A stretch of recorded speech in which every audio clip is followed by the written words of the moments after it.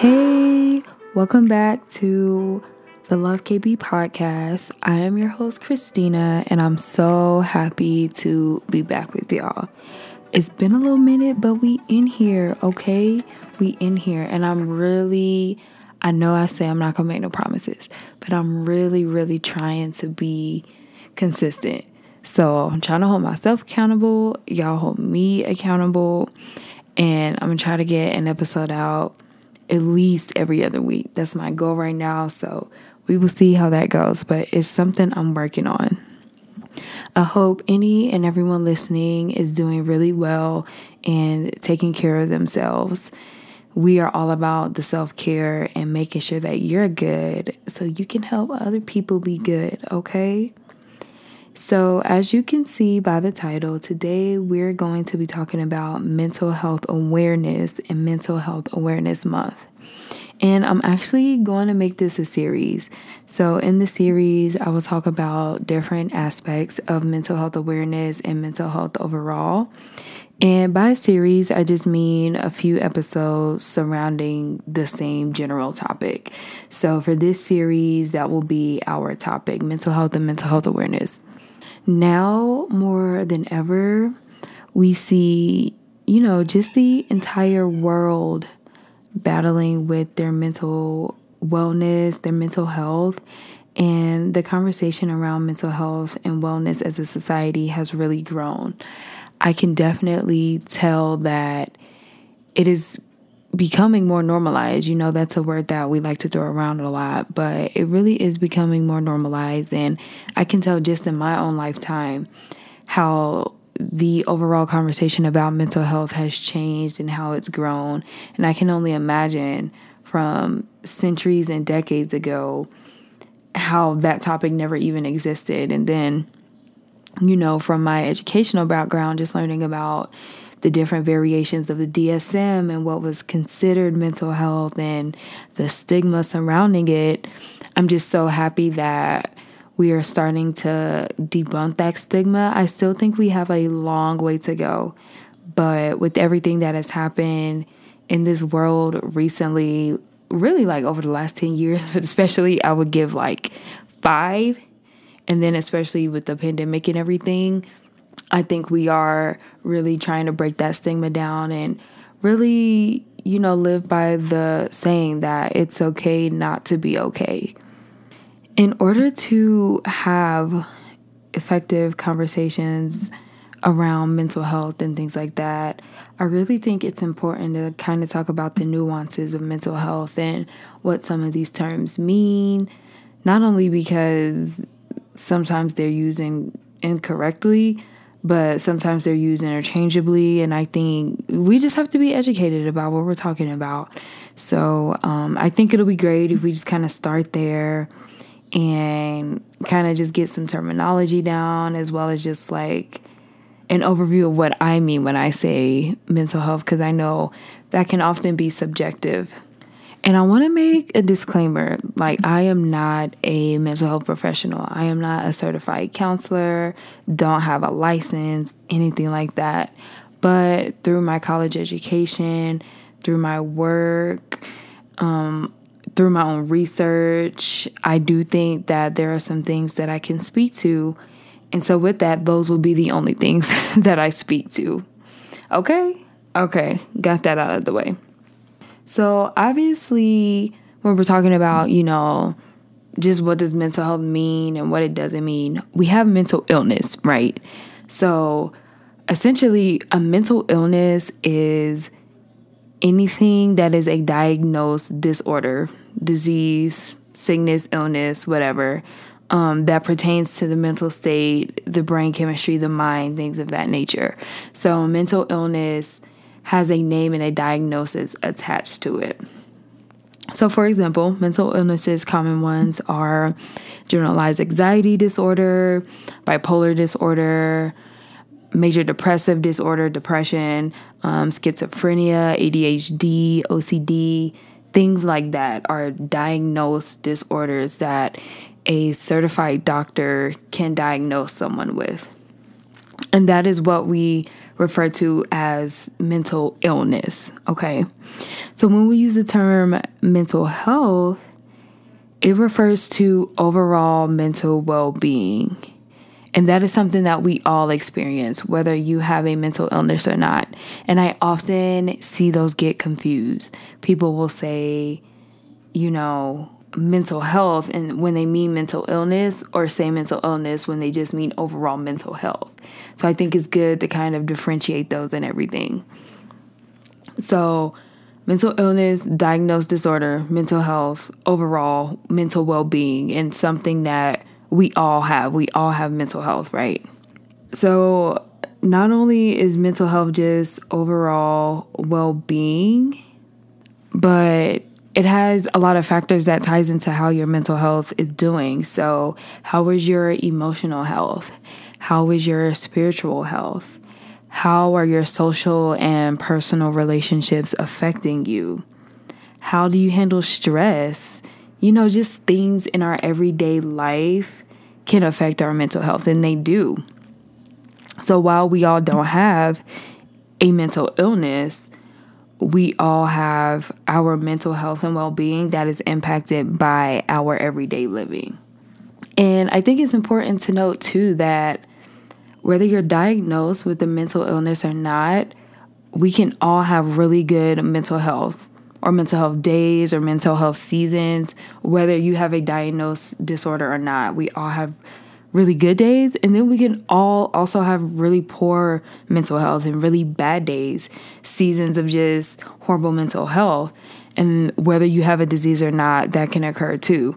And of course, it's a spectrum, right? So we may have times where we're just somewhere in the middle, like our mental health isn't the best, but it's not the worst either. We're just kind of going with the wind or somewhere in between. And so along with that, I also want to attach on the terminology of mental wellness. And this refers to someone who is mentally well. So being mentally well means that someone is experiencing positive mental health. So, for example, if you would say like, hey, emotionally, I'm okay. Spiritually, I'm okay. My relationships are good. I'm handling my stress, creating boundaries, however you want to define it, and you would say you have good mental health, then that means you are in a state of mental wellness and you are actually mentally well. The same that we are physically well, right? Mental wellness is in a state of positive mental health. So someone who is well in their mental state and actively working to maintain that, that's mental wellness. And mental wellness has just a more positive connotation to it than just overall mental health. So I hope I'm explaining those differences correctly, but I think it's really important for our own sake and just when we're in these spaces to make sure we're clear on what we're describing and what we're saying.